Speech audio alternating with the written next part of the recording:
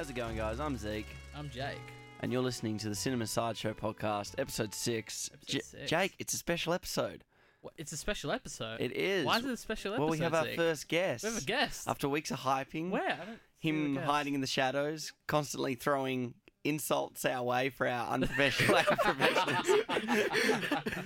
Jesse Newell from Newell Jesse Creative. Newell! Oh my Hey, god! guys. Okay, yeah, guys, thank you for having me. Thank you for having me. No, that's I cool. am. Alright. Thank you for teasing me throughout the That's episodes cool. of the Every pod. episode. I like to consider myself to be the Thanos of this podcast. You know, you've been hinting at me for like ages, and now I'm here to 10 years. cause 10 years. Now I'm here to cause destruction. Do you reckon we're going to review that when Endgame comes out? Of course. Like, I feel like we have to. We have to. It's like a... Definitely. Like a an billion bucks in automatic. 5 Maybe we get you back on for that Yeah, one. yeah, And yeah. you have to use like the Josh Brolin voice the entire episode. Would be really good. I'll You paint mean my Josh face Brolin with the purple. famous line, "No one knew who I was until I put on the mask." That's, That's yeah, Josh that was Brolin wonderful. in Marvel, isn't it? No, yes. Are you like making fun of our mistakes that we've I don't made know, over the I'm past making couple fun of right weeks? now. Oh yes. I will have bones to pick with you later on in the show. Yeah. Coming up this week, as per usual, highlights from the past week, update on my 365 challenge, 7 new films. For me, I don't know how many of you watched, Jake. Oh, so I'm sure, Jesse, so you've watched many. a couple too. Oh yes, I have. Typical journey update. I'm sure you guys will have some got some disconnected details coming up on the show, maybe Yeah. even some other stuff you might want to tease. Yep. Our movie of the week is Yorgos Lanthimos' Sorry, say that again. Yorgos Lanthimos. Try saying that 3 times Lanthimos, fast. Yeah, yes. exactly. It's his film Dogtooth, Dogtooth. which is totally his first film ever. It's his directorial debut. And then we'll just tease what's happening in the cinemas this week and what Cool. comes up next week on the show. I'm down for that. Hey Yeah, guys, you're how down are with we? Watching movies and stuff. Yes, Yeah. movies. Movies. Doing We do okay. that. Cinema. Well, Jesse, how Popcorn. are you? Popcorn. How are you Happy to doing be on the last show. week? Yes, I'm very happy. This is like first time on a podcast, so you know. Wow. Oh, like ever. Well, That's kinda no, crazy. actually, that's a bit of a lie. I tried doing my own podcast once, and Already it kind lying of, like yeah. 5 seconds into the podcast. First time on a proper legit podcast with a studio and Proper legit. you Yeah. know, not being on the floor of someone's room Right. with a little mic. Oh. And you wanted to be on 4 weeks ago when that's exactly what we were doing. in my room with a mic, but yeah, no. It's yeah. a good room though. Feels very professional in here. It's nice. Thank you. Yeah. We'll There's no maybe get aircon, up a though. couple of bit of artwork maybe one Some time or artwork. something. Yeah. But We anyway, just take over the room. yeah, exactly. Well, we've wouldn't- pretty much owned this room for the last 2 yeah, years. that's pretty much to be true. fair. That's great. That's great. Yeah, no movies. What have you guys been watching? I've been very poor this last week. I've been doing Mm. pretty good the last couple of weeks, but this Boo. I know I'm terrible. No, I've just no, I've had a weird week in film. I haven't watched anything new outside of Dogtooth, but it's part of a movie night last Wednesday, Okay. which was quite fun, and we watched a few classics. We rewatched Chicken Run, which was fun. Yes. Love So Chicken good. Run. It's so good. It's very funny. I didn't realize how funny Haven't watched it was. in about 10 years. I know it's worth a rewatch. It's so good. Well, the one problem with doing this 365 challenge is it does take up a It lot of your doesn't time. lean towards rewatching classics. Yes. And it's almost like I almost want to be like, oh, I haven't watched it in 15 years. Like, if I watched it as a child, does it Yeah. really count as watching it? Exactly. yeah. I've had that same issue because obviously I do a similar thing to music. I'm not as very good at it. Yes. But I do keep track of every new film I watch every year, and that's the issue. Is Well, like- it doesn't count if you've seen it 15 years ago and don't remember anything about The it. problem I Yeah. have with some childhood films is like I remember loving Brother Bear as like when I was younger, Ooh. but Bear. I don't know if I can revisit like films like that because I feel like if A lot I'm of gonna watch scrutiny it, I'm behind gonna that be film like, too. You're gonna I'm take gonna it be like, apart. oh, this is terrible. Yeah. So like I want to hold on to that. So No, there are it's true. some like childhood films I'm like I'm never It's going a back to gamble that. you take. Yeah. Because you don't know if it's actually good or not. Admittedly, I that's went the back to issue. Atlantis and still loved it. So Okay. Fair there enough. you go. fair there are times you got to take that. Oh, Spirit, was another Yeah. one that was in that. Like, oh, I don't know if I'm gonna. I enjoyed it Yeah. way more. Yeah. Well, speaking of films that like you just can't remember if you saw it 15 years ago or what the deal was. Another film we watched that night was The Aristocats. And I've never seen the Ooh. Aristocats. I don't know if I've ever seen it. I know, That's kinda obviously, crazy. the song, like, everybody wants to be a cat. Like, that's classic. But I don't know if I've actually sat down and watched the film as a child. Yeah, I don't remember. I remember seeing your snap and was like, I've never seen the Aristocats. I Wow. watched Wow, Oliver and okay. Company a lot, Mm. and like other animal films, but I Yeah. never watched the Aristocats. So I don't know if I have. I could not tell you for the life of me. I'll admit I've never seen Aristocats either. Maybe we Oh, should watch wow. it. Jesse, me and you will sit down and watch the Aristocats. Yeah, okay. Well, I need to I'm down for properly that. watch it because we definitely didn't watch it properly that We need night. to stay away from Dogtooths. That's what I Dog Let's go to tooth the or cats. I have corrupted your Aristocats? mind. Yeah. What about the Aristo dogs and cat The tooth? Ooh. What about you, Jesse? So I made an effort to actually watch a variety of films this week. So I might actually just breeze through a couple because there's one film in particular that I And saw. this is the one I really want to hear about. This Yeah, one. Yeah, okay. this is So, curious. so I saw At Eternity's Gate, it's the Willem Dafoe, Vincent Van Gogh movie. Very interesting. It's quite a meditative piece. Like, not a lot actually happens, but it's got really great performances, and the visuals are like amazing. It's all kind of from Van Gogh's perspective. It's kind of like a really almost first person kind of point of view. That was Okay. good. Heard it was definitely a very polarizing film. Some people thought it was like that Yeah. pretentious too art house. I can see why people might like it because it is not a lot actually does happen. It's quite like just a couple of things happen and then it ends kind of thing. But I thought I'd just breeze past that. That one's like, yeah, that was pretty good. I rewatched Good Time. That's the Safdie brothers' recent film. It came out in 2017. First time I saw that was in 2017. I thought you were saying 2015. 2015. I I watch watch films before they come out. No, I I watch usually it- do though. Yeah, I do. I watched that for the first time in 2017, and I was at the outdoor cinema, and it was like late at night, and I just wasn't, when you're just not in the mood, Not in the and you're just not mood, really yeah. paying attention. It was late at night. I was tired. I was having a crap day. I got to really. I totally agree because Yeah. I watched Good Time and it just kind of went. It was Yeah. in It that. was not a good time. But it was an automatic pilot sort of thing. no, Gotcha. but like I did not like it. I just couldn't really engage with it. So I gave myself a good solid year and a half, and I decided, right, I'm gonna sit down and watch this. And I sat down. I was like, holy crap, this is amazing. I loved it the second time around. I Just will like need to revisit it. Robert then. Pattinson is like amazing, and like it's just what I find fascinating about it is the entire film's almost set like over the course of like a whole day. But it just feels like it's set over a longer time period. But it's Yeah. actually only really over a day, and it's just quite exhausting because it's like they go from here, then they go here, and then they're here, and like they're not really sleeping at all, and you just feel the exhaustion coming from them. It's funny like with Robert Pattinson because like I've watched other films with him after watching Good Time. I watched The Rover with him and Guy Pearce, Oh, okay. which is an Australian film that came out. I've got that in my Blu-ray collection, but I bought it a couple years ago. I Never haven't actually watched watched it yet. it, It's yeah. just sitting Well, he there. goes from like the funny part about Good Time is he has a mentally challenged brother, right? Yeah, yeah. And he's a mentally challenged person in The Rover. So it's funny, and they're a year apart from each other. Yeah. Like he plays a mentally challenged person, and then went on to do Good And then Time, feel where like he's doing the stuff, opposite. that's Yeah. cool. Which I thought he's Full got circle there. he's kind of got like the Daniel Radcliffe of like quirky kind of like just explores Yeah, everything. I love what Daniel Radcliffe does now. Well- Like, just it's like the perfect thing for him to do in his situation. The one thing I like about Robert Pattinson is like obviously Twilight like skyrocketed his career. Yeah. And he got really popular off Even though that. he was Now terrible in it. had all teen girls like swooning over him. But now like he's been selecting his roles very carefully. Like Yeah. he's trying so hard to distance himself from that. Like I would not be like I haven't really seen him do like a big budget film like recently. Like it's mainly been like these small art house stuff, which is I appreciate that because it's so easy just to sell out and go, right, I'm going to do a Marvel film or something like that. But no, Well, it's almost like he's got his money, and now he can just be like, well, he's now doing what he wants to do as opposed to doing something that he has to do. exactly.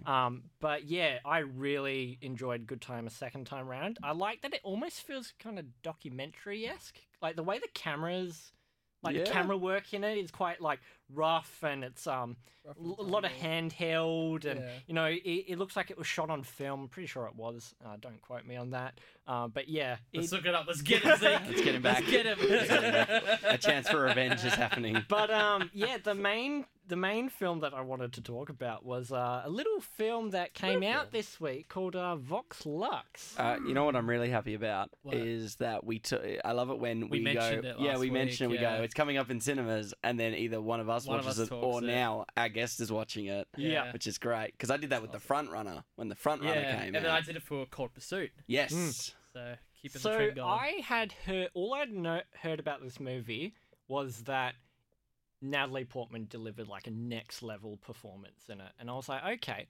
And I thought it was going to be like this super like big Academy, like all award season it was going to sweep. But then like I heard nothing about it for a while, and I kind of forgot about it. And then it like dropped, and I was like, oh, I might go see this.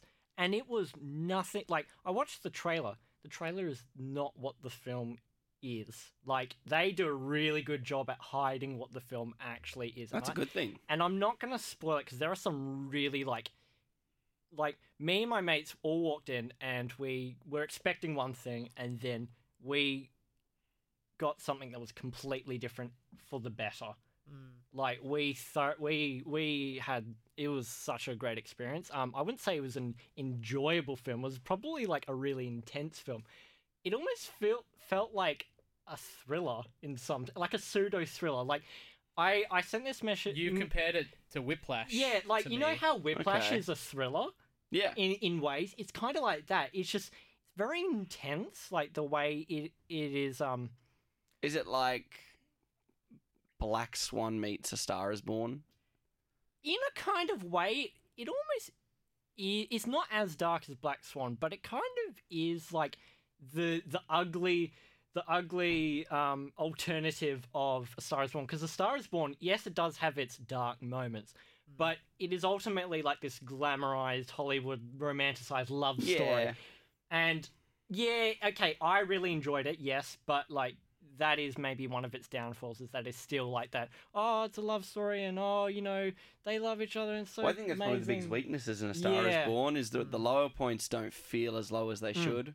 But this is like almost like a big slap in the face to like capitalism and you know, just this like pop star kind of celebrity lifestyle and how like the media tries to glamorize it and commercialize on tragedies, and you know, they'll take something that's really bad that's happened in the world and they'll be like, okay, we're going to try and make money off of this. So yeah, that is, hold on, let me have a look at my notes here. One of the things I noticed about it is, okay, it is a small film, but it almost feels like I don't know how best to describe this other than it almost felt like a religious epic, something like a Ben-Hur. Like it, Okay. it on paper it's small, but it felt grand in scale. It Oh, felt okay, like wow. it Was felt it like the a, way it was shot or like the a performance? mixture of things. So the reason why it felt like this, it's told in two parts. So you've got the first chapter is called Genesis. It's very That might be a part biblically of it. influenced. Second chapter is called Regenesis. Okay. And throughout the film, there's some like B-roll kind of cutaway shots of the towering New York City like skyscrapers and that, and like they pair it with this like really intense like orchestral score, and they interestingly they even have Willem Dafoe doing the narration for it, and he's like. Okay. He's bringing us on this journey throughout like the story of the rise of this pop star, and it almost feels like you're watching like some life-changing event, like some documented life-changing event that is going to shape the world. That's kind really of thing. awesome. That's pretty It's interesting. yeah, it's like I wasn't expecting it from that, and then it just I admire Bradley. Sorry, his name's Brady Corbett. I kept thinking it was Bradley Corbett. I could think of Bradley Cooper. The director's name is Brady Corbett. And yeah, he does. For His something cousin. that on paper feels like it's really small, like they really make it feel like this grand film. And another moment I really like. I'm not going to spoil it, but like obviously because it's about a pop star, there's one concert scene. Now, the difference between this and A Star Is Born is, in A Star Is Born, they have the concert at the very start. You know, the one where Bradley Cooper's playing. The fisheye sort of stuff. And then you first start to scene, learn yeah. about how he's like, and he abuses His addictions and alcohol stuff and like like, that, yeah. So they actually leave the concert towards the end of the film. Okay. And you first are introduced to this character, and over time you see how this character treats their family and how they respond to like substance abuse and stuff like that.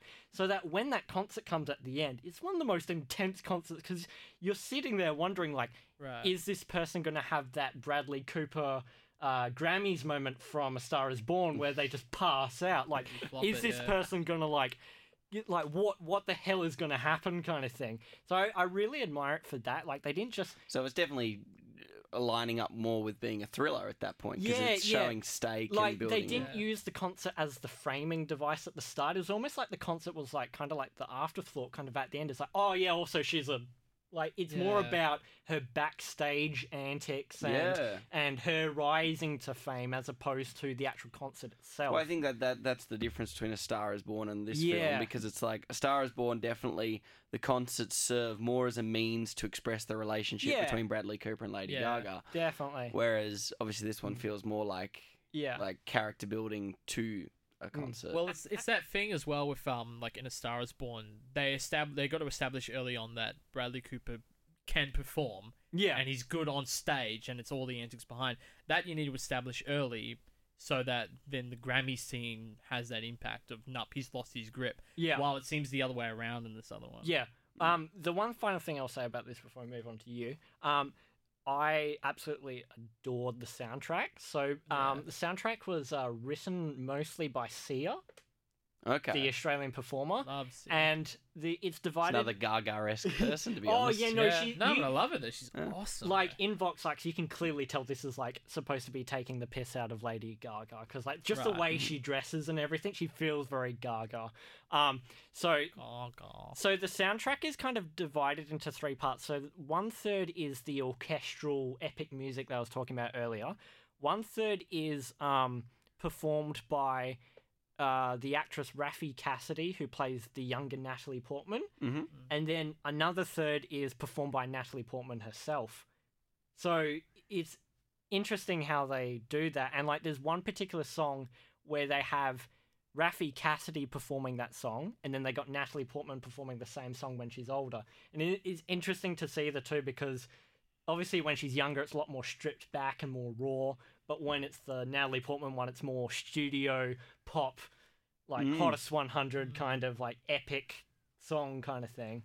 But yeah, no. Well, Jesse, I think you've sold me on this film. Yeah, you need to check it out. Even if you don't like it, like, it's definitely one to check out, I reckon. Deserves more praise. No, that's cool. I think I'm due for a movie this week, so maybe I'll catch...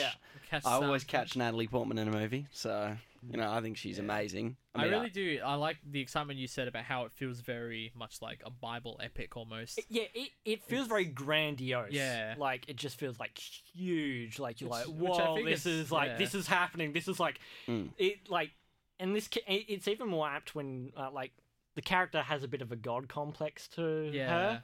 Like, she thinks she's so important, and it's like, it needs that. It can't just be a little... Yeah. And considering it's only, like, it's only shot in, like, a couple of different locations. There aren't that many locations they go to, really. Quite strict. So, like, the fact that it does feel that big is like, wow, this is very weird, but I like it. Well, I love the commentary on it, because, like, if you really think about it in terms of, like, the population back when, Bible stories and stuff were... way huger than they are now, or at least well known. Like, there was a time when you would just assumed everyone has read the Bible. Yeah. And now we're in a world where you assume everyone knows Lady Gaga music. Yeah, pretty much. So I really kind of like that comparison there. Yeah. What they've done with that. Definitely. I'm intrigued. Yeah. I'll probably catch it this week now. So good stuff. You've sold a Vox Lux ticket. Pay up. Pay up now. Who produced the film? Funnily enough, Sia produced part of it, and Jude Law and Natalie Portman exec produced, and there's a list of producers with it too. Yeah. I actually saw an article when I was looking it up. Apparently, Natalie Portman didn't even know she was credited as executive producer. She was just like, okay. Cool. Well, they owe you money now. You sold a ticket. Yeah, sold nice. 2 tickets actually. Yeah, cool. So I'm at film 50 to 56. Whew. Ay, caramba. Almost about to catch you, Jake. Almost got me, like a week or two away. I think I am literally a week away. I think I'll get to 63. I'll get to 62. I think I got to 62. Yeah, I mean that was. So by next episode, I would have drawn you. by March. That's so sad. I did So not do a good job film last 50 year. was Jesse's actual recommendation, Patterson. Yes. And that was is it Jim Jarmusch? Jim Jarmusch. I haven't seen any of his other films, but I've been meaning to check them I out. feel like didn't he make a film last year that was quite talked about? I'm pretty sure. I would like to fact check. I will fact check that. But Patterson, I did enjoy. He doesn't want us to get the jump on him again. Yes. I'm trying to bait him into it. So Film 50 was 2016's Patterson, which I enjoy. I love Adam Driver. As someone who frequently catches a bus, how do you, could you relate that was to really it? cool. Yeah. I really enjoyed it, especially every time he had different conversations. And it's one of those films that I don't think you can really... It would really probably require... It would be in the movie of the week category of it. It needs a good breakdown of genre, and it was a great shift from some of the other films I caught this week. The next one was 51 was The Magic Pill, 2017. Magic Pill. It's one of those things, I said this to you, Jake, it was one of those films that, documentary, great idea, but it really goes to show Netflix, because it was a Netflix original, goes to show pretty much anyone could pick up a camera and claim that they're making a documentary. Because just flail the camera around and it's ours. I don't like see, if you're going to use a gimbal and this is getting into the technical aspect, if you're going to use a gimbal and get that floaty camera effect, you've got to consistently deliver a similar sort of style the whole way out, unless it's like found footage and stuff like that. Whereas this director had moments where he clearly had one of those like $1,200 gimbals and he was using it, and then it would cut to just this terribly lit piece to camera. It was real shaky, and the worst part was the message in it was really profound and quite clever, but it loses so many drugs. Well, it was talking about dietary things actually. I've never seen this film before, so I have no idea. Well, the Magic Pill discusses how the ketogenic diet, so a high-fat, low-carb diet, is actually how humans were meant to be eating, and the fact that we've introduced carbs over the last millennium has actually been a state of it's basically got a capitalistic agenda, and it's a pro-keto diet, and I watched it with a keto dietarian James, really? So he was loving it, whereas I was kind of like couldn't. He even was taken back. Some of the music was terrible. It was like classic stock music. It was shocking. Nice. In contrast, bensound.com. Hey, screw you! I got Bensound disconnected. Although disconnected has a consistent camera structure, unlike what you're saying. It is handheld. Well, if anything, I walked away from this film knowing that a 21-year-old me could probably make a documentary on the same level. So that was nice to know. And this was coming from a 52-year-old man. I kind of want to see it now, just to see kind of what was the budget on it. Funny you ask. I searched it up 20 minutes into the film because I was like... 20 minutes in. I was 20 minutes into the film and I went, the documentary, I went, I wonder what the budget was for this. Couldn't find a budget, so I'm assuming it wasn't big. Oh, no, because it's a Netflix original, right? I think it's got the Netflix original band. Because Netflix doesn't release their numbers. They will release... I think they release their viewership numbers or something like that, but they don't... Because it's not like a normal standard cinema release kind of thing.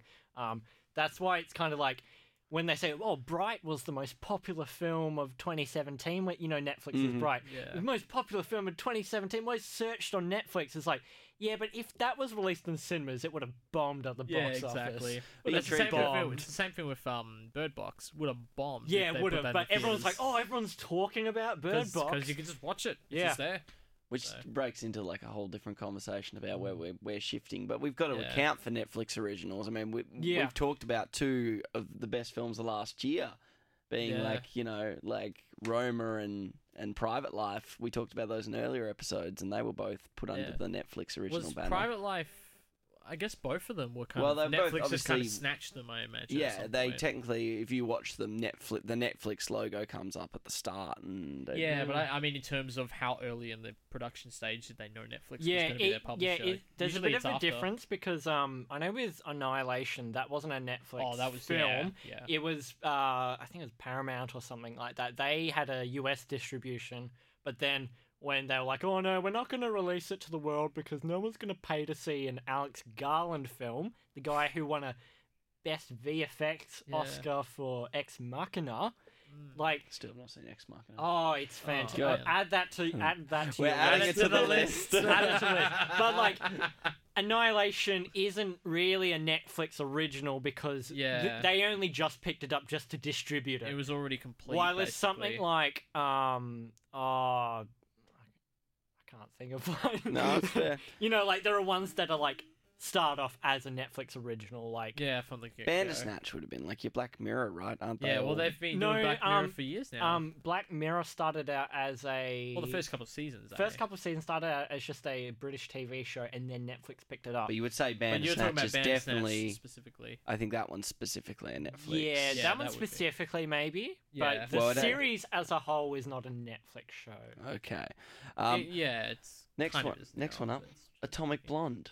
Which I don't Yeah, know we why. talked about this. So No. you do not like. Oh my god. Here we Oh go. boy, It's wow. just- Here we go. Gloves are getting on. I was so this is gonna be hyped for this fun. film. I was like, okay, it's one of the directors of John Wick, because there's two directors of the first John That Wick. does not remotely surprise me. And I was like, right, it's one of them. I'm like, this is gonna be great. And I loved the trailer. It had Killer Queen from Queen, and you know, like it looked really cool. I like the Yes. kind of the neon kind of. I personally don't aesthetic to like it.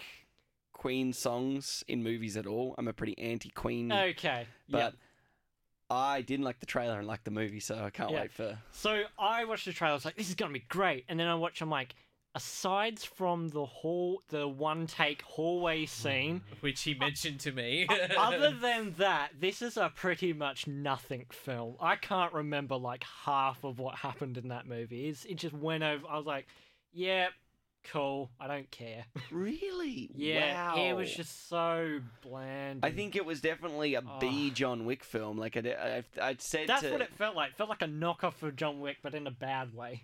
Oh, I wouldn't say bad. I wouldn't say as like knockoff is the way I would definitely frame it. I would say it's like almost like feels like it's in the John Wick park.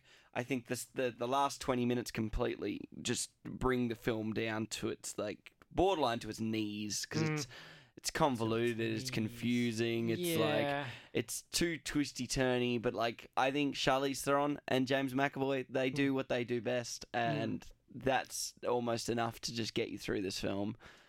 I think James McAvoy is great in it, and I'm not a huge Charlize Theron fan, but I liked her in this film. See, the performances were okay. I just think they just were given shit to work with. Yeah. No. James McAvoy always is great. in my Yeah, opinion, well, that's the thing. Pineapple Express. I just want to run through this one because it's not a big deal. Everyone's It's seen it now, the surely. biggest comment I could say. It's nice to see David Gordon Green. Question. Yes. Pineapple on pizza, yes or no? No. Yes. I'm sorry, but No. you can leave. Oh. You can leave. I like how you I pointed feel, away from Jesse, the... I think you're really gonna like Disconnected. 'Cause I this am the debate is addressed I in am this the film. podcast host. No, not Pineapple on pizza. Come on. Paddleton, which just got released on Netflix. It's You sure you don't mean Paddington? No, it's Paddleton. Paddleton. Whoa. Thank you very much. About the Paddleton. fuzzy bear? No, it's another Which bromantic. apparently those are amazing movies. I didn't realize that. Oh Yes. yeah, film Twitter loves hyping up Paddington 2. They're like, it's the greatest movie of 2018. I'm like, Okay. I'm sure it's fine. But Yeah. sorry. So Paddleton's 2019 latest film released on Netflix this week. Okay. Actually, Well, man. thought I'd chop it in. It's a Ray Romano film, which is kind of funny to Okay. say that. And it's basically a sort of a bromantical drama comedy about a terminally their two introverted friends. One of them gets terminally ill, and So you're going to say one of them turns into a mammoth. honestly, that would be so good. It'd be so good. It just starts growing tusks. What in the world? It's a charmingly nice film. Just check it out. It's on Netflix. Just check it out, Just man. check it out. Check it out. Just check it Easy out. watch. Ken Jeong's. I got that right, Jesse. Yeah, this time. Ken Jeong. Kevin Yeah. Jong. Ke- He said Kevin on the Jeong. car ride here, he said, oh yeah, that good old Kevin Jong. And I love Ken Jeong too. Is there an un at the end there? What's that? Is there an un at the end of his name? No. I don't think so. Okay. I don't know That what joke the joke is. did not land. Everyone's at all. heads. You Oh. completely hoe, which Funny I joke. wasn't. I'm not including stand-up comedy specials. I don't believe this counts as a stand-up comedy special because watch it. I watched it with one of my friends, Oliver, and we both kind of agreed it has funny moments, but it's mainly him recounting how he went from being a doctor to an actor, and the actor in The Hangover, and the little Asian man in the boot of the car, which is really interesting to watch. And then, of course, Dogtooth, which we'll talk about later in the show. Dogtooth, exciting. Basically, we move into anything happening in our film's career lately. Our film's career. Well, I can just give another plug for Disconnected, Yes, which you by can. the time this next podcast, episode 7, comes out, would have had its first official premiere screening. Congratulations, So, in a week in thank you. advance. Yeah, no, we'll have to wait and see what happens. It might come crushing down. Okay. So yeah, it's basically your last chance to get tickets. We're pretty much at the end of the process, which is very, very exciting. I was actually meant to pick up the final, official soundtrack tonight. It's happening tomorrow afternoon now. But yeah, it's very exciting. And just to recap what's going to happen if you're available that 1st of March, the night of, it's at the Backlot Theatre in Perth from 7:30, so you get there early and make sure you get your ticket prior, because I would assume we're not doing any tickets at the door. So from what it's looking like now, so don't do that. And then I'll have a bit of a 5-minute opening. We're going to screen Cradle on the big screen, which is exciting. Even if you've already seen the film, it's going to look nice and very pretty on the big screen. And then we'll have the actual film Disconnected, and then the hosted by our precious Zeke Morgan-Hind, our Q&A panel discussion. Yeah. See, what would be hilarious and kind of mean is What? if one of us just bought all the tickets to it. And just no one showed up. And it's just like, sold out! And then there's just one exactly, person just in the sold crowd. out, yeah. That'd be so One face in the crowd, One yeah. face in the crowd. To be Just keep fair, it- you would have to He's just physically gonna go through his entire filmography. Yeah. To be fair, you would have to give me all the money in the world for that. That is true. So I And- would still get a pretty decent payday. And from not the that, Ridley Scott film. if not embarrassed to death by the. No, we actually are selling pretty well. So Will that's you be quite exciting. attending, We're gonna have Jesse? a good- I was, but then it's my girlfriend's birthday, so I You should can't take make your girlfriend to her. that. Oh, look at Zeke. Yeah, I really wish I could go, but yeah, other commitments, Unlucky. unfortunately. I actually did find a photographer last night. Okay, that's good. That's So good. so we got that taken care of. I've been replaced. You've been replaced. Oh no. Am I allowed to say? Yeah, this is yeah. technically it's. Awesome. I mean, at the end of the day, the whole point of this show is to bring on other film people, Yeah. talk about what we're about doing. all of our careers and how they're either not going anywhere or they're going everywhere. So Zeke and Jake know that I've finished uni now, so I've got a lot more free time on my hands. Congratulations, yes. So I've started writing a script. I'm about 5 pages into a first draft of my next venture since Overdue. What's overdue? Overdue. It's a film that I made. That's cool. Thanks. Is there any Anything progress you can say that about we it? Progress might with think that? we might get to see overdue? Maybe sometime I might dump it online in a couple of months. Alright. Oh, okay. But with this current script I'm working on at the moment, I'm kind of keeping it super top secret at the moment. I will reveal more down the line kind of thing. But to give a bit of a tease, I'm kind of making a drama with a little hint of sci-fi in it. And it's really testing my grammar skills at the moment because, like, I have to use the word it's, but every time I write the word it's, I'm not sure if it's ITS or IT''S. And it's just like, it's driving me insane because I'll Yeah. type it and I'm like, That's the one with the apostrophe, that it's that you just used. it's driving me insane because I'm like, To be is fair, that the right yeah. use of that word? It's be a fair, 3-letter word. I finally cracked the code only a few months ago on it's and it's. Yeah? It took me that long in my life to crack it, and it Yeah. finally just kind of hit me one day, and I was like, it is an it's. Yeah. Well, Zeke's just like pulling the most absurd it faces feels right now. so simple, He's but so when I embarrassed get down for to us. like writing about Y'all it, write scripts. just- so yeah, that's kind You of want to talk about your first drafts and their grammar? Yeah, they're not good. They're like a coke addict's wrote a script. Did Frank Reynolds write that script when he was drunk? Yeah, I'm kidding. Method writing. Method Did Bradley writing. Cooper write that when he was yeah, you did. or Sam Elliott? Yeah, Those two on screen in A Star Is Born. Well, we watched The Star Is Born in the last week. We did. Well, we like separately, but like I got it on Blu-ray, so I rewatched it and stuff. And yeah. I think it'll be good. Because next week will be the Oscars episode. The right? Oscars. The I thought you were going to Oscars. say the Oscars. Because it's Well, first... it's tomorrow, isn't it? tomorrow morning. Do we want to talk about 8:45 a.m. Do we want to talk about any of that? Or No, I think we can just leave that and kind of do a wrap thing next week. I reckon. All I'll say, let's everyone just before. Yeah, let's just all throw let's a just best all picture. throw exactly. Throw best picture. Who gets picked? Okay, I'll give two. So I want The Favourite to win because it's an amazing film and Yorgos deserves some more love. But I feel like it's either gonna be like Roma or maybe Green Book. I don't want it to be Green Book, but it probably will be. Okay. I don't think Green Book. I don't know. I just don't see it in the talk enough. I don't know. I mean, Yeah, I think it it got a too late a push, and too many critics think it's too safe. Which the Academy listens to that stuff, in my opinion. Can we all just mutually agree that Bohemian Rhapsody should not win Best Picture? No, Or Black absolutely Panther. not. Yeah, I'd rather Neither, Black but they're Panther both a good over one. Bohemian Rhapsody, but I get, yeah. There's a flat. Those No, two. if Black Panther wins I would be, at all, I'm gonna just be insulted. I would be amazed if Vice won. That would be like just something Ooh, that'd be right, like, okay. That'd be okay, very come out interesting. at like left of field, just Well, like, Vice- hey. Vice is, I still haven't caught it. I'm a terrible person. So Vice is the only one I haven't seen from these noms. So I can't say whether I know if it's gonna win or if I think it should win or any of that. I was talking to Jake earlier, and film Twitter hates Vice. They think it's just like really just. They hate how Dick Cheney's portrayed as both an asshole and kind of sympathetic character. They're like, oh no, characters can't be multi-layered.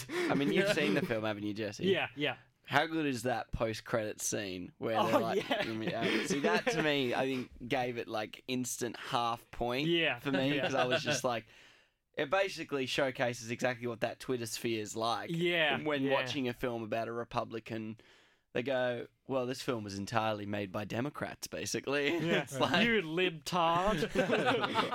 so good. But So going back to it, I agree. I think Bohemian Rhapsody and Black Panther should be nowhere near that conversation. But I think I've ranked them and I've actually got Roma on top of The Favourite. I actually think I enjoyed Roma even more, and those are easily the top two.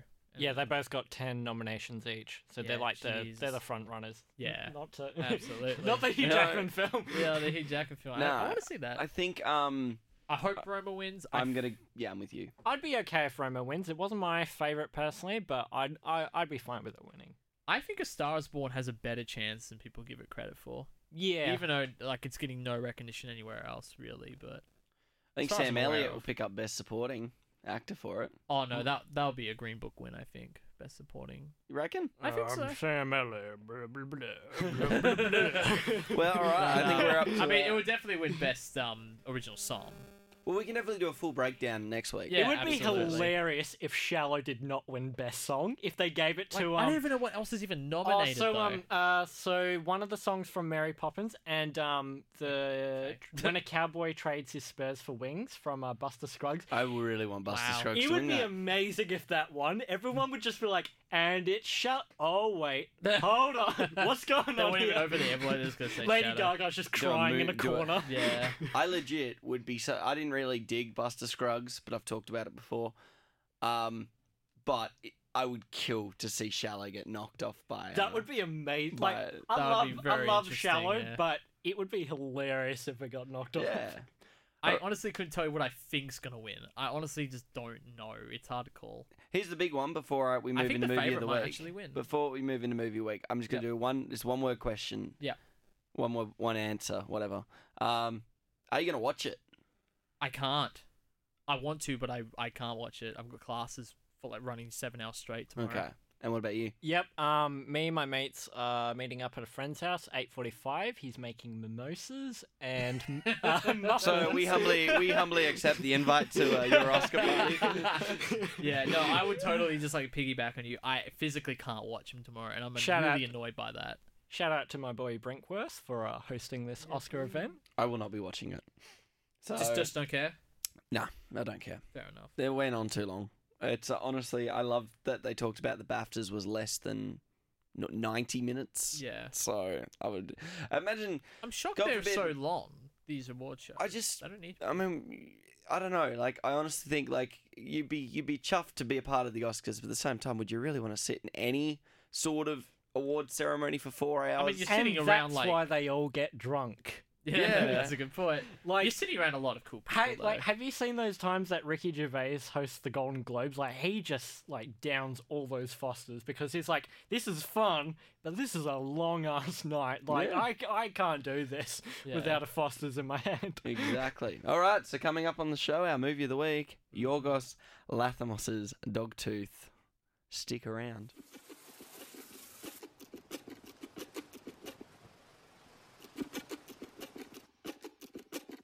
Yorgos Lanthimos has gone above and beyond from his humble beginnings, with this film being his breakout feature. 3 teenagers live isolated without leaving their house because their overprotective parents say that they can only leave when their dog tooth falls out. A controlling, manipulative father, I'm not going to say all of these names, I'm sorry, locks his 3 adult offspring in a state of perpetual childhood by keeping them prisoner within the sprawling family compound.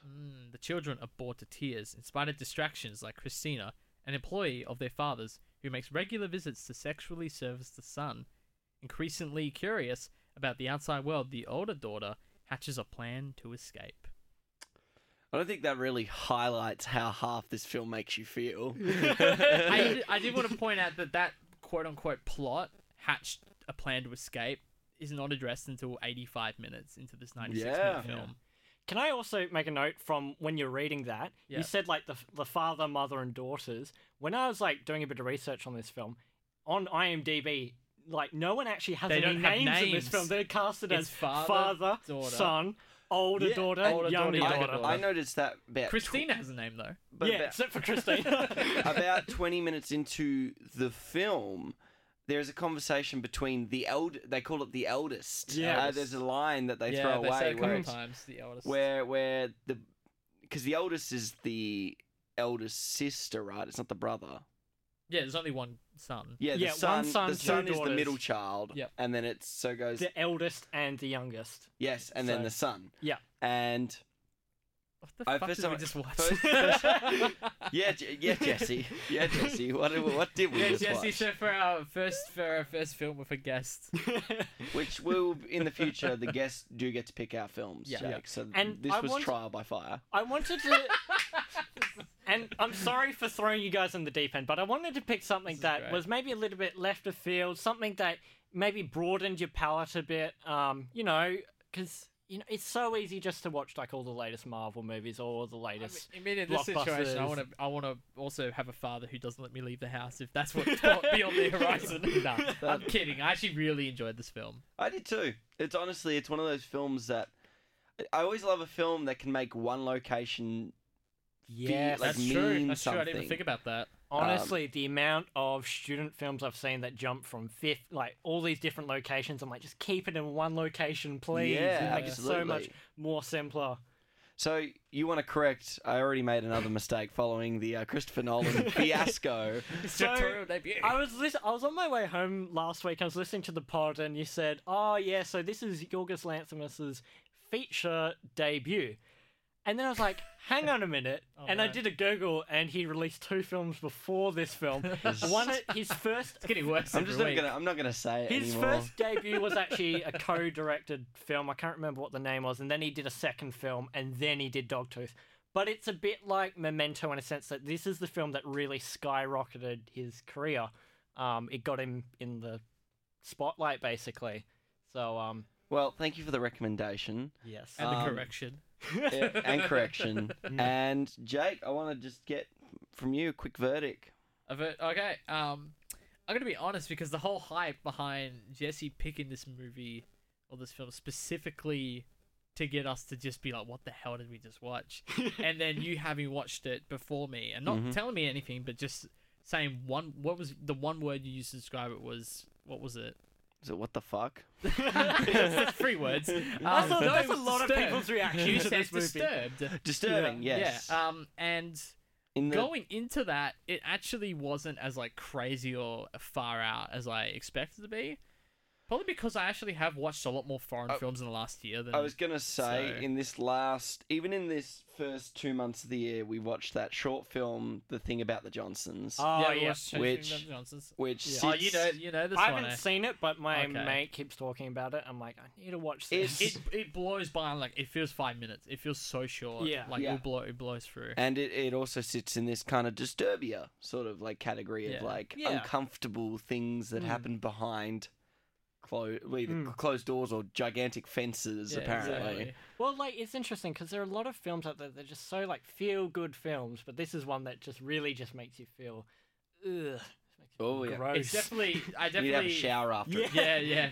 Definitely from that standpoint, in terms of, like, the stuff that happens, it's just really disturbing, and, like, just the violence as well. The violence, way more than any of the sexual there was- incest stuff, just got to me way more. A lot of the I actually 100% agree. Like the bit when the son just walks in, the eldest just cuts him out of nowhere. Yeah, that. Like, Whoa. of course, Yeah. as per norm, we're breaking into spoilers. I don't think there's a lot really to spoil. Not It's been really. out since 2009. But like, Yeah. it doesn't. The movie doesn't like factor in with big. Like you were like so protective of Vox Lux. Like, Yeah. Yeah. This movie, it's disturbing, and it's always going to be disturbing. And the only thing I would actually put on this one is it's uncomfortable, and it has some really scenes that could easily turn people off this film immediately. Yeah. yeah. like- well, it does have an R rating in Australia. I here. realized that today. Because Yeah. I knew when at the end we talk about how, like, is it available on Netflix? Or, like, at the end when we talk about that, Yeah. I wanted to see, like, can I just go to JB Hi-Fi and buy this? And yeah, it's rated R. And I was Yeah. like, that makes But sense. you can buy it. Yeah. You can buy it at JB Hi-Fi. So, and I think you said it in your description to me. Yeah. It warrants its R rating. It does. Yeah. It Oh, really, it really does. does. Sometimes I feel like films don't warrant their R rating. Yeah. They have them. Green Room was a big one I watched last year that's R, which I'm like, oh, it's gory, but it's like that gory in the sense that it's like it almost doesn't comically deserve the gory. R rating, yeah. Well, do you mind if I give you a bit of background info on I some do of this mind. film? Please don't do that. Yeah, you make us look really bad. Information is bad. So just I'm not even going to try and pronounce the actors' names in this. They're all We Greek. apologize. let's yeah, just it's a Greek film. refer to we should by mention character. that. Yeah, I'd say. so the lady who plays the older daughter, she also features in Yorgos's next film after this called Alps, and she briefly makes an appearance in The Lobster as one of the maidens. Oh, She's the one shit, that, I do remember Oh, that. wowzers. like, she's the one that Yeah. She looks very familiar. she goes to Colin Farrell's room and does some things to him. Towards the start, Yeah, eh? yeah, That's yeah. wow. Wait, that's the eldest? The oldest daughter, Angelica And her and the director, they have Papulia. some sort of chemistry there. Yeah. They keep putting her in And- roles.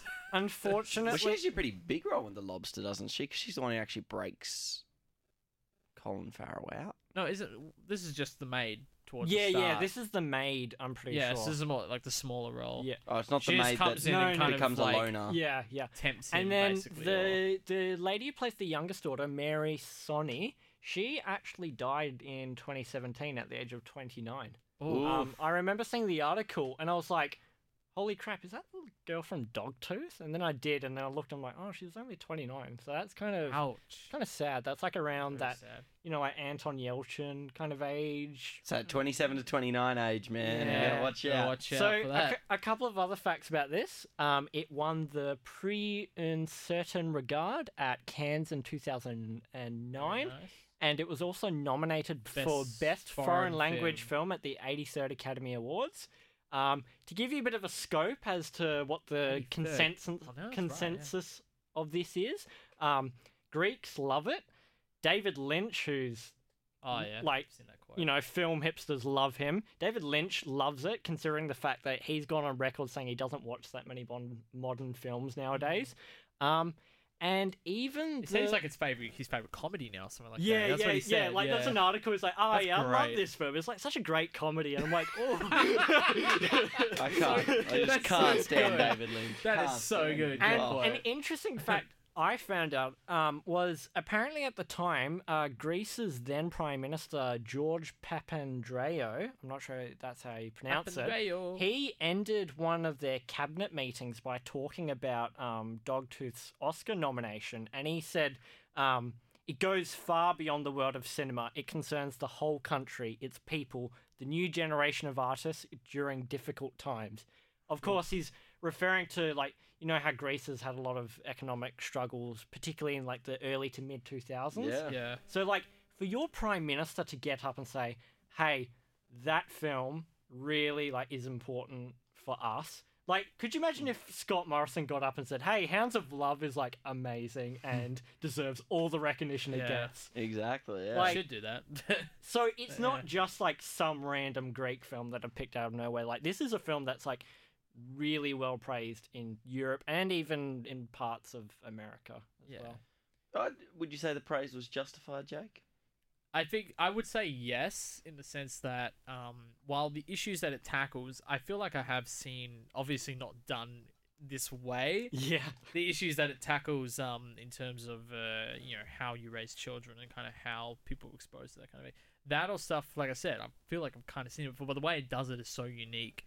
And it really does, the fact that this is a Greek film, it really does feel like a Greek film. So I can understand from the geographic point of view how it has that resonance there. Well, yeah, because it's that sort of culture, that the cultural it's a context that you can, subvert into it with family values of a lot of, like, Eastern European, Mediterranean sort of family households, definitely. Yeah. Of course, it doesn't have a softer touch. No, it doesn't. Or like a direct punch, more like... I mean... If anything, it has a wet touch when they're licking each other's shoulders. Oh, Jesus Christ.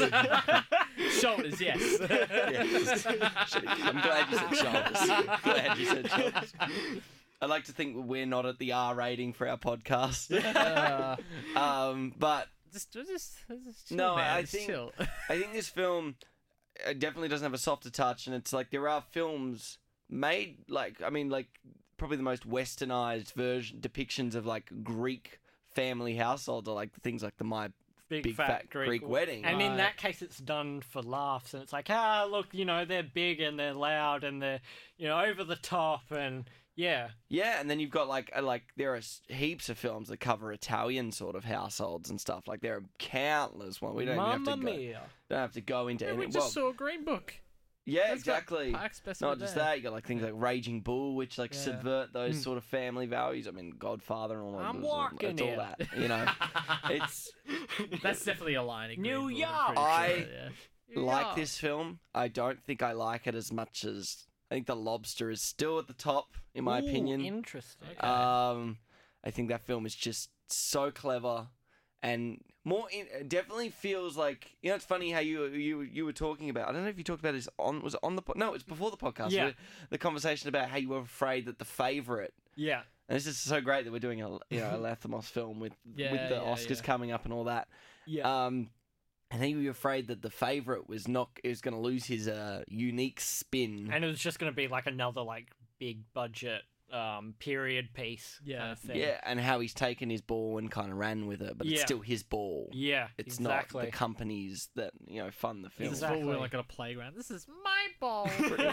But I still think The Lobster's the one that has the most to say. Like, internationally has the most to say. I agree. I agree. I think because The Lobster's all about like relationships, yes, which is a bit more of a broad thing. It's very similar to the kind of messaging that's going on in Dogtooth. Yeah.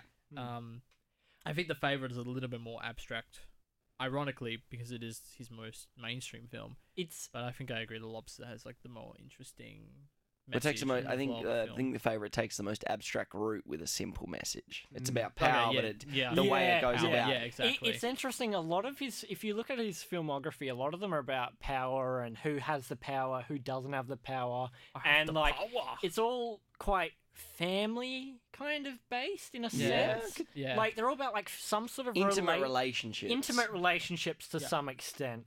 And how people abuse those and manipulation and all that kind of stuff. See, I would strongly disagree. I reckon The Lobster is probably one of his weakest films. Okay. Return Surf. Jesse and I are not getting along in this podcast. I think it kind of falls a bit in the third act when they do the whole society that hates relationships. I think that's the part where it kind of takes a dip for me. I can see that. I think that offers the other side of the coin, and I kind of like that because it's like, I think that is a huge part of like societal value. There are so many people that are either so pro relationship they need that to survive, but then there are so people that are so anti relationship. But at the end of the day, they sort of they're anti relationship to the point where until they meet the person that's for them, and suddenly they're like, oh, well, we've got to find a workaround for this. But when you said this film has the least to say, I'd actually kind of disagree with that in a sense that, like, I think this has a lot to actually say about, and it's not just things to say about Greek culture, but just culture in, like, modern society in general. Yeah. Like, in terms of raising your kids, like, at what age do we let our children become independent? Exactly. Yeah. Like, I've had experiences in the past where I've seen... With your children. No. I've observed, like, different methods of pet parenting because I have a wide scope of friends, and like there are some parents that let their kids get away with everything, but there's some where they shelter their kids, and like even when they get older, it's like, no, you can't do this. It's like, well, hang on a minute, no, this person is becoming their own person, and it's almost like they kind of it's very manipulative the way they do it in this film, because the way they change language, the way they change words. Yeah, they change words. So even if they did escape, even if they did go out and leave them, they would not be able to function in in normal everyday society. Because for them, like, I should probably address this. There are many moments in the film where a character will say something or ask, "What does this word mean?" Like, for example, the one that I distinctly remember is they're at the dinner table and pussy, and one of them says, what is a pussy? Yeah. And you're thinking, oh, okay. And then the mum says, a pussy is a big lamp. Now, if that's what they think what a derogatory word is, what other derogatory words do they have misconceptions about? Well, they used the word keyboard. Keyboard. Yeah. Keyboard. The one they used for vagina. Lick my keyboard. Like I was just on the way here, I was just thinking, like, for example, you know, the N-word. If someone had told them the N-word actually means, hello, you know, they could go out and they could like be saying all these things and not realize that they're actually like offending like a huge race of people. Well, this reminds me. This reminds me of two things in particular. The thing when I said I feel like I've seen the general idea of what they're trying to do from an idea concept just point of with view. A softer hand. Definitely, Not a slap in the face.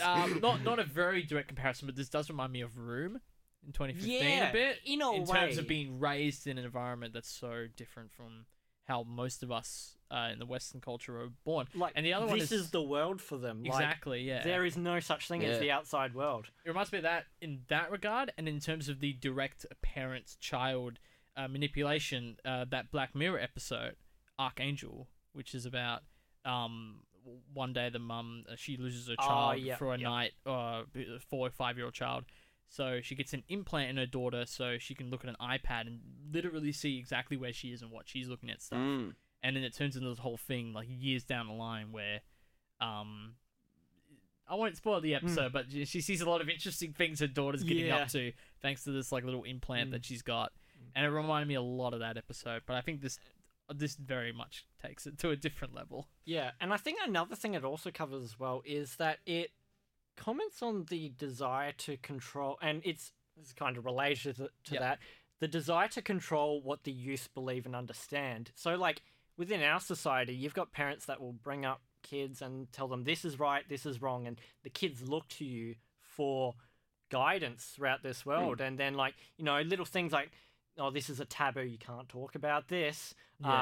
Or, like, you know, 20, 30 years ago, you couldn't talk about the LGBTQ community. Like, you would just not talk about this. Now we're a lot more open with having discussions about this and going, hey, like, this is actually a thing now. And even just stuff like, little things like Santa Claus, for example, you know, people are raised their entire lives thinking, Santa Claus is real. And then they get to a point where they realize the world comes to them is like, no, Santa's not actually real. And they're like, wait, what? What are you talking about?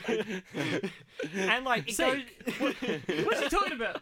It goes so far as to like, don't pretend he's not right. He's not right. It goes so like, to take that further is like, you know, with like religions and brainwashing kids into being brought up with a certain ideology and like it's so fascinating to read up about like cults and how like they're in this little secluded What are location. you looking up, mate?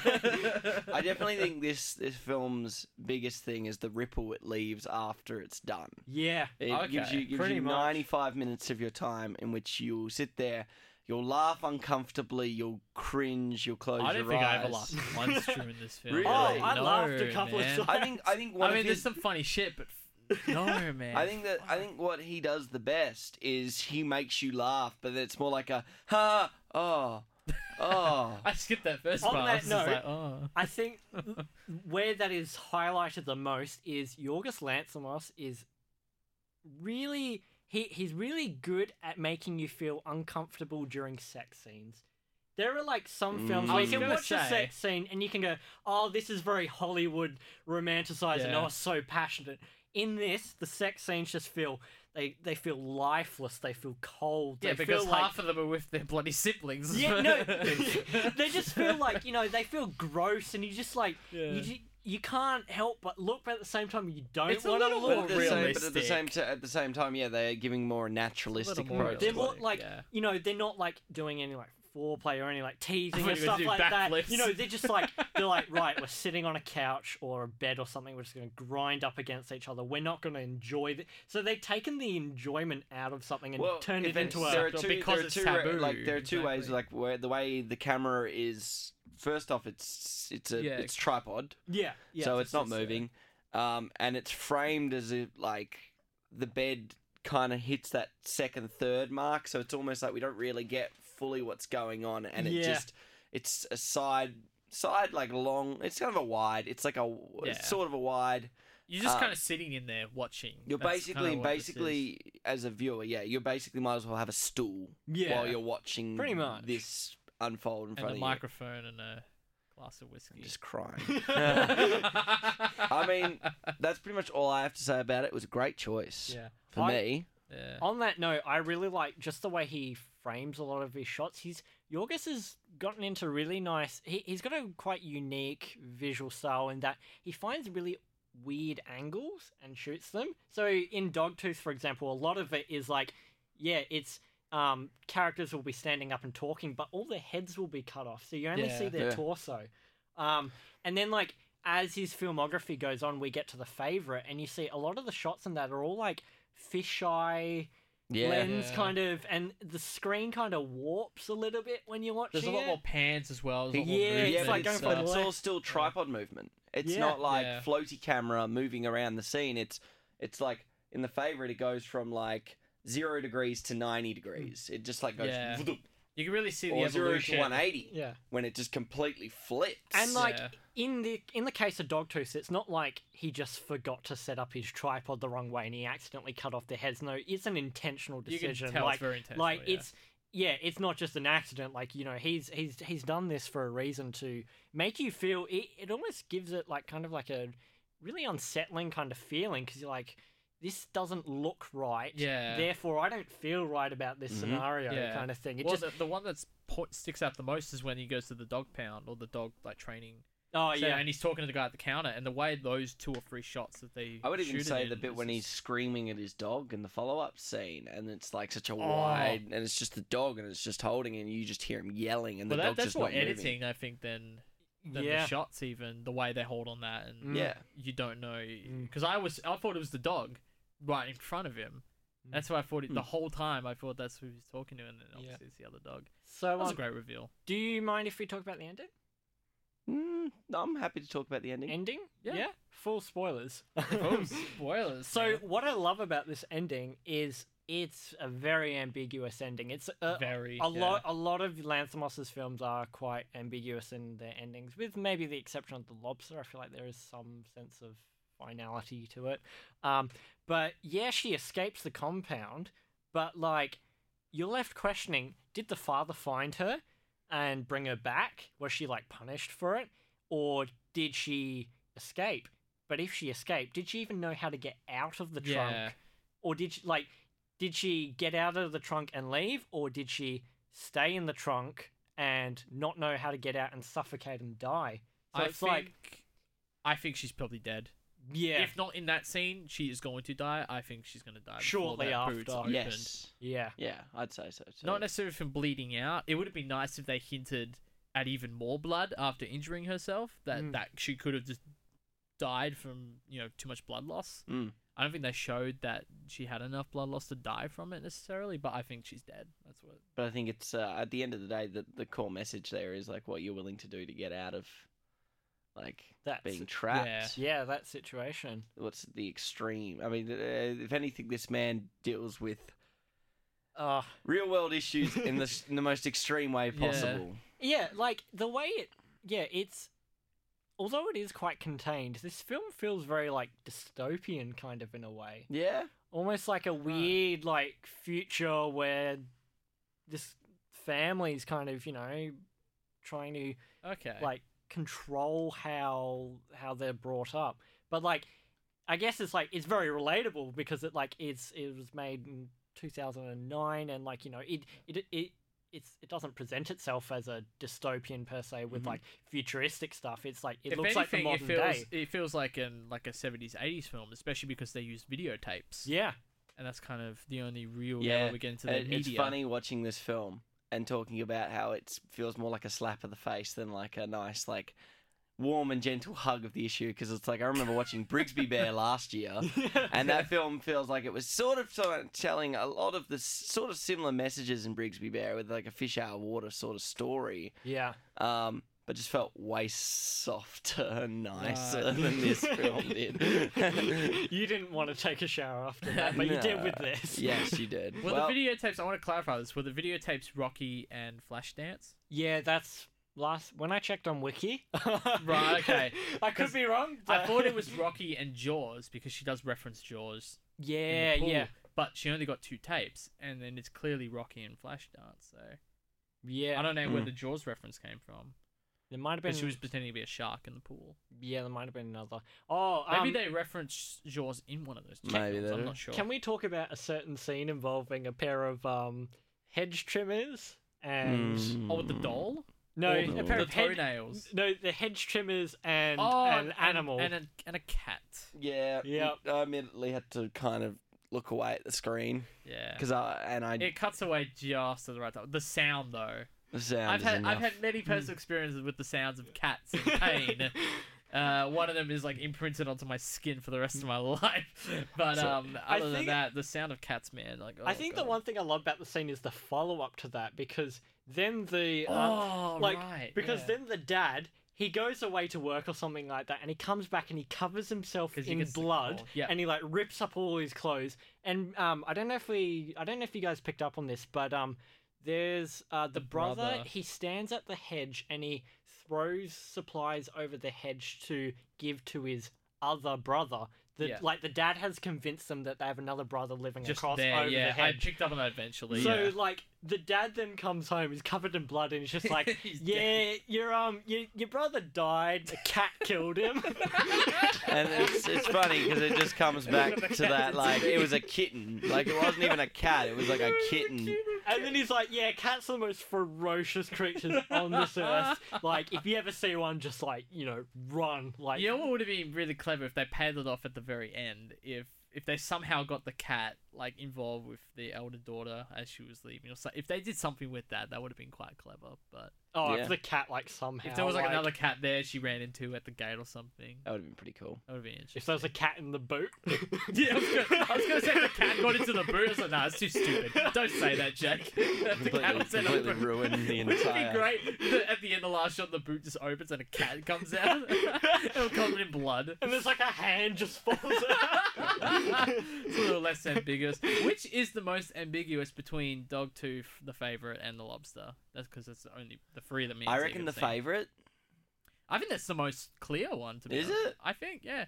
Because you know what she's doing. I would agree with that. Because... What, like the ending? Yeah, that last shot. Oh, we're talking about the ending. I thought you just meant like the ending. Yeah, no, ending. you. Then yeah. Sorry, full spoilers for the favorite, but basically what I got from that ending was like, yeah, she's finally taken over as the new Rachel Weisz. Yeah. But she's just realized like that she's stuck here, and that ultimately Olivia Colman has the power. Yeah. And that she's like she's worked her way up but then she's like, oh shit, I'm screwed. Still not. When there. when you've finished ascending the ladder as far as you can go, that's as Yeah. You're that's- only going down from While, there. yeah, while the lobster and Dogtooth, there are two physical actions that you are waiting to see occur and do not occur. Whether you're going to be stabbed in the eye or climbing out of a boot, you do not see what happens. Yeah, I've always liked the idea of the lobster. He stabs his eyes out and he can't make his way back to the, Yeah. the table. Oh, yeah, he's This is like- Colin Farrell. Well, there's a good thematic stumbling. connection because there's a lot of blindfolded people throughout this film. Yeah, there is. In all yeah. of Lanthimos' films, even in Sacred Deer, there is Okay. in the final part of the film, the blindfold has an integral part to the story's end. I Awesome. recommend you watch it. It is probably We'll the get to most it, yeah. divisive film, but I thoroughly enjoyed it. It is very dark. I will say as well, also like with this film and a lot of Lanthimos' films, like he does use a lot of animal kind of metaphors and Yeah. like thematically, like so with the lobster, obviously, you know, he's got 30 days to find love, otherwise he's gonna get turned into an animal. Yep. Killing of a sacred deer. There's a character there's no actual deers in Killing of a Sacred Deer. It's more of a metaphor for something. I won't mention it. I hate movies with metaphors. The favorite. It was only until the credits rolled that I realized, Emma Stone is represented by the ducks, and Rachel Weisz is represented by the rabbits, and Olivia Colman's a badger. So yeah, that's clever. There's that moment where Emma Stone finally ascends and she steps and almost crushes a rabbit, and it's kind of like a metaphor for her taking over. Yeah. Rachel Weisz. I didn't pick up on that. That's And then of awesome. course with this Dogtooth, they're all, you know, they're all made to sit down on the They pavement become and dogs, bark like essentially. dogs. And That was a great scene. Yeah. It really was. yeah. So And all the scenes where we he slapped bashes the crap out of people with VHSs. The sound of that VHS and Yeah. the VCR as well. like a Oh my god, that sound is like it's amazing. hurts. Yeah. Well, I So mean, painful. Speaking of apparently favourite you can scenes, get Dogtooth in JB Hi-Fi, so it's out in yeah, wide release. It's not on Netflix. It as is I've on learned. iTunes though. Oh, that's right. Yeah, you mentioned Because that. I've got a copy of it on iTunes. Nice. So you guys can check it out if you dare. Were there if any you highlight dare. scenes, gentlemen? What's that? Were there any highlight scenes, gentlemen? I think we always seem to cover highlight scenes in the middle of the discussion because obviously you have to. But I if I was suppose. to pick my highlight scene, honestly, the bit like I loved the barking dog scene Yeah. That's because a it great really one, yeah. explains a lot of the The power. power. Yeah. The alignment with a dog being like this loyal servant And And how manipulative how- they are. That's Yeah. essentially what they're Yeah. doing. Well, dogs are often quite manipulated by humans Yeah. too. I mean, Mm. it's what we teach them tricks And that's like the whole point of that scene. with Yeah. the domestication dogs, yeah. and Yeah. and keeping them in their like place. Yeah. Exactly. So, and honestly, the VHS beating up scene is incredibly like just I can't entertaining get that over she the tells sound of him it, Yeah. to get the tape, and she watches him tape it up. Because I was like, that's not going to stop her from watching the film. Oh. Yeah, no, legitimately my thought process too. But those Yeah. two would be the two scenes that Ah, stick out that's for me the clever. most. I 'Cause really, the rest just make me feel gross. I think the flash dance scene towards the end was Yeah, awesome because it's such a combination of what we're finally getting to towards the end. And I really like when they listen to the vinyl and he's like, let's listen to Granddad sing. And he's basically reading out the lyrics, but he's making his own lyrics. I Yeah. thought that was really clever Oh, as that's well. great. That Yeah. was a great scene. I think that's pretty much it for me. I I- really like this film. My two favorite scenes have got to be the first incredibly awkward sex scene, just because just of how it sets it up and makes like really establishes that's between how Christine and the son. yeah, it just really establishes how like uncomfortable this film is going to make you feel. The second favorite scene, well, actually, I like them both equally. Is when they announce the dead brother. And they're like, oh yeah, the cat. I guess I should have been laughing at that scene, but I just did Do you not know what I mean? laugh It's at it. absurd humor that's Yeah, made to make you exactly. feel uncomfortable after you've laughed. I think I was just like in that zone. I wasn't laughing. I was just watching. I was like, what in the world? Wow. Yeah, so you can check it great. out on a wide release if you dare. Wide But release, it Blu-ray, earns its iTunes. pass. I would recommend. I wouldn't recommend this to a lot of people. No, I wouldn't recommend it to a lot of people. But if you're gonna watch it, I reckon it might actually watch it by yourself. Maybe. I agree. And then afterwards, if you want to watch it again, watch it with a couple of people. But watching it by yourself, like, just makes you feel even more uncomfortable. This is not a watch with your girlfriend film. Yeah, no, unless if your girlfriend's into some weird stuff. Or your sister. Oh. Legit, I was watching this. I had my double monitor set. I was watching it with the film on the right monitor. Yeah. And I had my left open just in case I wanted to write notes live. And my brother's sitting right next to me. And the screen's is there, and it's just like the awkward sex scenes. And I just look at him and was like, yeah, that's right. And this is was the weird shit. and this is the last time you'll ever have a guest on the show. Exactly. That's what I said to him. 2 people from now on. Well, we're now moving into new in cinemas this week. Thank God cinemas. Jesse's here to help us through some of these, Jake. Yeah. So, Jimi Hendrix Electric Church. I'm going to assume that's probably a documentary about Jimi Hendrix. The way it's titled, yeah. Really? Way I Home. thought it was about Christopher Nolan. Yeah, I It's agree. his debut feature. Yeah, his debut feature. Aha, you're funny.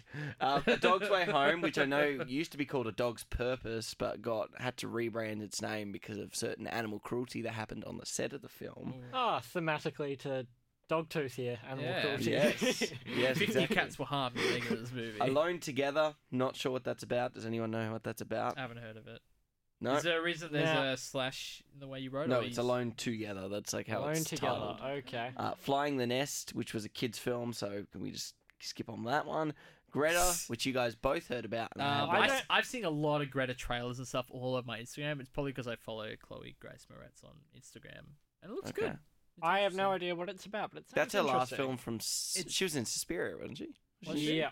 Yeah. She was. Cool. She wasn't really marketed in it, and like she's just kind of a character that she's like, oh, Chloe Grace Moretz is in this. Like, what? Oh, okay. It's kind of like Ellen Page in what's that movie that came out a couple years ago where like they all kill each other for like Flatliners. Flatliners. Ah, yeah. But And she that's just a remake. and yeah, it's a remake, but Ellen Page is in it for like half an hour, and she's like one of the first characters to die in it. Well, she was marketable because it was like Yeah, a exactly. terrible film, and they were like, well, at least Ellen Page It was is so in it. bad, man. No, but I'm actually looking forward to Greta. It's basically, I'll give you a quick rundown. It is basically this girl finds, I think it's like a diary or a book, and it says this belongs to Greta at such and such address. So she goes to deliver it Yeah. to this kind of motherly figure who's like, oh, thank you so much. Why don't you come in and have tea? And then it turns out there's a bit more than meets the eye when she finds multiple Transformers number 10. And she finds multiple diaries in a closet, and Okay. then things start to turn. King of Thieves, which I have not heard anything about, but it looked cool. Look cool? I've heard a lot of old people at work come through, and they're like, "Oh, King of Thieves, it's the one with Michael Caine." And I'm Oh, like, I like this. Michael Caine. I'd watch a Michael Caine film. Master Bruce. Yeah. And then The Master Guilty, Wayne. which I haven't heard about either. But they're new in cinemas this week. We really do our research on this podcast. I don't know what these are. Well, look, come on, Yeah, I we know, I can't watch get every it. film every week. Next week on the show, this was meant to be this week's, but, you know, who cares? Jesse messed up plans. I'm sorry. But next week on the show, The Other Side of the Wind, Orson Welles' last film. Jay can't afford. The Ernest Hemingway of the cinema. I just want to know what he represents. The man is infested with disciples. I'm the apostle. The Other Side of the Wind, 2018's The Other Side of the Wind. After years of exile in Europe, a maverick director returns to Hollywood to finish his comeback movie. His first feature film. This film stars John Huston, Oja Kodar, and Peter Brondomovich. So that'll be next week on the we show. love you, Zeke. We love you. I know we do. I know I do. I know we do. I know we do. Thank you, Jesse, for coming on the show. Thank you for having me. Yes, It's that was been really exciting. fun. I'm glad you're our first guest. Yeah, will you let me back on next time? We'll see. Hopefully. We'll see how we go, kid. We'll be a little Yeah, more we'll be- executive produce the decisions you make. No, I actually really enjoyed the film, and thank you for that. So Yeah, no worries. It's great to always, step out of your comfort zone a bit and try something just a little bit different. Yeah, don't say that to the characters of this film. Yeah. Yeah. Yeah. It's probably the wrong idea. But, I mean, this was the Cinema Sideshow. I was Zeke Morgan-Hind. I was Jake Agrela. And I am Jesse Newell. And we'll catch you next week with The Other Side of the Wind. I won't catch you next week because I won't be here. You can listen to us.